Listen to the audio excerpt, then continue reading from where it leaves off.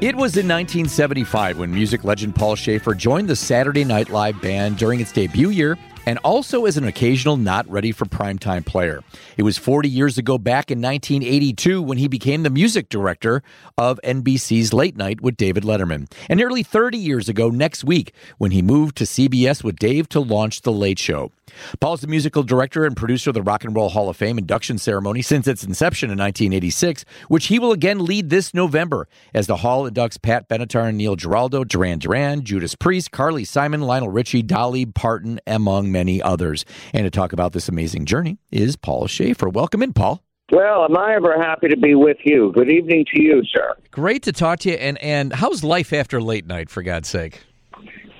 Well, you know what? It was a little slower for a while, and then I got a call from an old friend, Seymour Stein, legendary music exec, and he said, how would you like to make a record? And things picked up, you know. Sure. Now I'm busier than ever. I got the Late Show band from all those years in the trenches with Dave. And I got to tell you, it was around like 1977, 78, when I was like 10 years old, seeing you now and then on Saturday Night Live on stage with your pal Bill Murray, Chicago's own Bill Murray, and I thought to myself, that guy is one cool cat. How about that? I mean, you were already speaking my language, my antiquated, anachronistic language, when you were just a little kid. Oh, yeah. Oh, yeah. And you didn't see much of me on Saturday Night Live either. It was just a little bit here and there. Me in the background and when Bill Murray's thing and stuff. So that's so sweet of you to say, even when you were a kid, you had good taste in, television musicians. That's right. That's right. Well, I was looking at this because I know music has always been such a big part of your life and taking lessons when you were a kid and stuff. But you got your big break. Was a Canadian production of Godspell back in 72 with the likes of Gilda Radner, Martin Short, Eugene Levy, Andrea Martin, Dave Thomas, right out of college. I mean, that must have been surreal. Well, it wasn't. I mean, it was like I had graduated college a year before and said to my parents, let me take, a year to try show business and music and see if it works out. Otherwise, I'll go to grad school. So I didn't know really, but, the year was coming to an end, and just on a fluke, I got hired to be the conductor of this Godspell show. And it was an open call, They just hired all the most talented people in town and the funniest people. We were all about 22 years old. Wow. I, Martin Short, Eugene, the three of us are still best friends. That's awesome. Andrea as well, maybe the funniest of all of them. We lost poor Gilda, of course, so long ago. Yeah. But, we're all still best friends and still make each other laugh on a consistent basis. And I don't know how I got so lucky. Just one of those things. Yeah. And then you did this other show, and then after that you were on Saturday Night Live when it actually premiered. How did that all come about? Like, how did that connection happen for you, Paul? After that Godspell show in Toronto, I became a Mr. Theater. I was doing shows, conducting shows. Yeah. And a guy came in to play saxophone in one of the shows. It was Howard Shore. He's now a big, successful film writer, music writer, scoring. But at that time, he was playing shows, too. And then he turned out he was Lorne Michaels' friend who came down with him to put together the band for Saturday Night Live. Howard became the musical director. He already knew I was in town. I was still working for with Stephen Schwartz, the gospel composer. He had brought me into town to play Broadway already, by that time in New York. And Howard came in to do Saturday Night Live, called me up, you're already here, come down and play. And P.S., Gilda already, and, Aykroyd and Belushi, and, I knew the whole crowd. So it's very natural for me to start writing for them and developing material for them. And then I even became what they called a feature player in the fifth season and got on camera a little bit doing sketches. You did. And I mean, obviously, that show was so relevant back then and is even more relevant today, with the political culture happening in our country. It was groundbreaking. It broke all the rules. What were those early days like? I mean, I know it's like constant work. I mean, you're there, 6-7 days a week getting the show done. Well, nobody had a girlfriend or anything to keep them from going and working all night there. None of us had anything to do, and it was the most exciting thing happening. Of course, it was a lot of fun to actually be able to get things on live television. I worked on musical numbers that would get performed on the air. So tremendously exciting. working so hard, though, that you don't realize that the show was getting well known. It was getting successful, you know. All of a sudden, everybody became a star. Right. It was quite something, you know, for the first time. Didn't know how it was going to work. I couldn't even figure out how we supposed to go on live. Yeah. What a daunting thought, you know. It is, but that's before how you know it, you're doing it. Yeah, I was going to say, television, that's what it was in the 40s and 50s. I mean, so much of it was live, and that was really the norm. And then really for almost 2 decades, you know, everything was pre-taped and edited down. But now you had this fast-moving show. I mean, you know, unlike anything that's ever been on television before. And, yeah, going live that late at night, it sounds daunting. Fun to do. Yeah. I must say, though, that live though it was scripted, and it is scripted, and you know they stick to that script because they shoot it beautifully. All their shots are planned. They don't want to miss anything. Letterman wasn't really live. It was taped earlier that day around dinner time. Yeah. But that was so loose and spontaneous that it was almost like it was live. Yeah. Really even more like flying by the seat of your pants because there's you're not reading a script. You are just improvising a lot of the time. It was really very, very exciting to do Letterman too. Absolutely. Absolutely. And, you know, I think I probably first saw you doing the Lounge Singer skit with your buddy Bill Murray, and you reprised that role on the 40th anniversary. I know you know the origins of this Nick the Lounge Singer because you've known Bill for so long. You know, I think he kind of developed it. Origin, heard about Bill from his older brother Brian, who had come to Toronto right after the Godspell of 73 to put together a Second City stage show like they were doing in Chicago. Sure. Brian and I hit it off. We became friends. He said, you got to meet my brother Bill. He's doing the show in Chicago.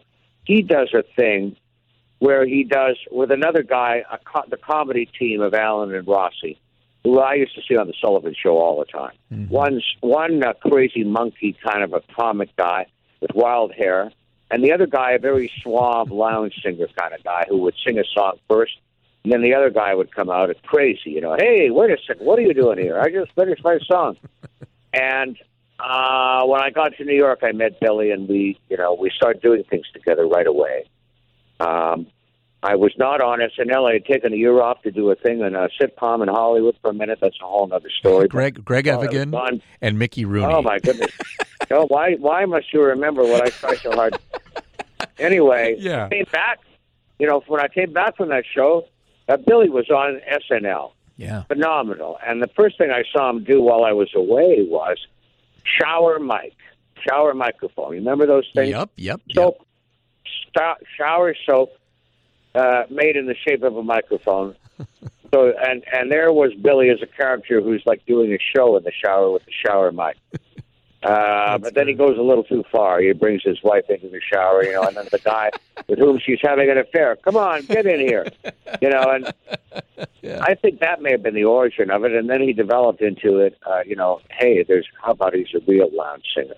Yeah. And he has Paul on piano, and he's at a ski lounge and stuff, and sure. The way Billy's mind works is, I don't know, it's sheer genius. Well, we are talking to legendary musician Paul Shaffer, and there's more with him next on 720 WGN. Dave Player, 720 WGN. We're talking to music legend Paul Shaffer. You know, there's always been a Chicago connection with everything you have done. And you became good friends with Dan Aykroyd and John Belushi back in the day. You were supposed to be in the Blues Brothers movie, but there were some conflicts, and it just didn't happen. Well, of course, I had put the band together, musician by musician, with John. Yeah. But I had a little conflict of schedule and was working with Billy Radner, making a record with her, and didn't get a record done in time, and I had to pull out on John. And, oh, my God, it was such a horrible situation for me.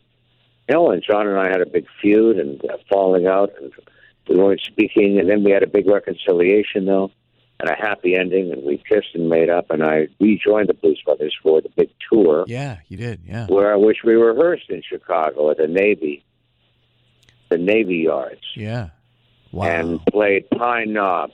That was our first job, I think. Oh, that's awesome. Right outside of Chicago. Yeah. Absolutely. Oh, yeah, a lot of connections, yes. Yeah. Mainly that Chicago radio. Yeah. I'm telling you, that was big for me as a kid. Big music AM scene. radio. Yeah, absolutely. Yeah. Absolutely. And then Big radio town. Absolutely. Still and is. I guess, a lot of people driving. Drive time must have been huge. Yeah, still is. Honestly, it still is. Even with all the choices today, still is in Chicago. 82 came. You were offered the role to lead the band on Late Night with David Letterman. Did you know Dave before that time, or was that kind of a first meeting? I didn't, and but I was familiar with him. And not only that, but he had a show in the morning. The daytime show, right. First, live in the morning on NBC. And I became familiar with that show, which was the funniest thing I'd ever seen, especially after they got canceled and they had to stay on the air doing shows for another month. Right. Well, they didn't care. At that point, they didn't care. And it got so off the wall that I said, who is this guy? And then I got that call. That show didn't pan out. A little too hip for the morning, but it continued. They had faith in Dave, and they finally gave him a late night show, even later than Johnny Carson. Boy, that's late. I said, that's for me. And sure enough, I went in and met Dave cold, and we hit it off. And he hired me, and that was the first time I met him. And think about these two groundbreaking shows, because you said, it was groundbreaking for that morning show to be on. It was groundbreaking all those things that Dave did, and then Saturday Night Live, and you were part of both of these really historic, groundbreaking shows, and it's a perfect fit, Paul. I'm a real zealot kind of guy, aren't I? I turned up. I don't know how that happened. And before that, I was in Toronto for that groundbreaking Godspell, which was by nature a show which took advantage of the performers' talents anyway. Mm-hmm. Everybody was doing impressions, older impressions at that time, Groucho, things like that, Laurel and Hardy. They would put them in the show. These kids were so talented, and they could do Marty Short. I mean, some of the stuff, Sinatra. Who was doing? What 22-year-old kid was doing Sinatra back in those days? Well, he was in the show. Yeah. So I don't know. Yeah, certainly a blessed life immediately. I love to laugh almost more than playing the piano, but not quite. So I still get to do my two favorite things. Fantastic. Absolutely. 30 years with Dave, Late Night and Late Show. Yeah. You've played with everybody. I mean, you've played with everybody through the Rock and Roll Hall of Fame, through the late night shows, through SNL. You have played with the biggest and the best. And I know there's got to be some of the top three in your mind that you revered when they walked on stage and you got to play with them. I think one of them may have been James Brown.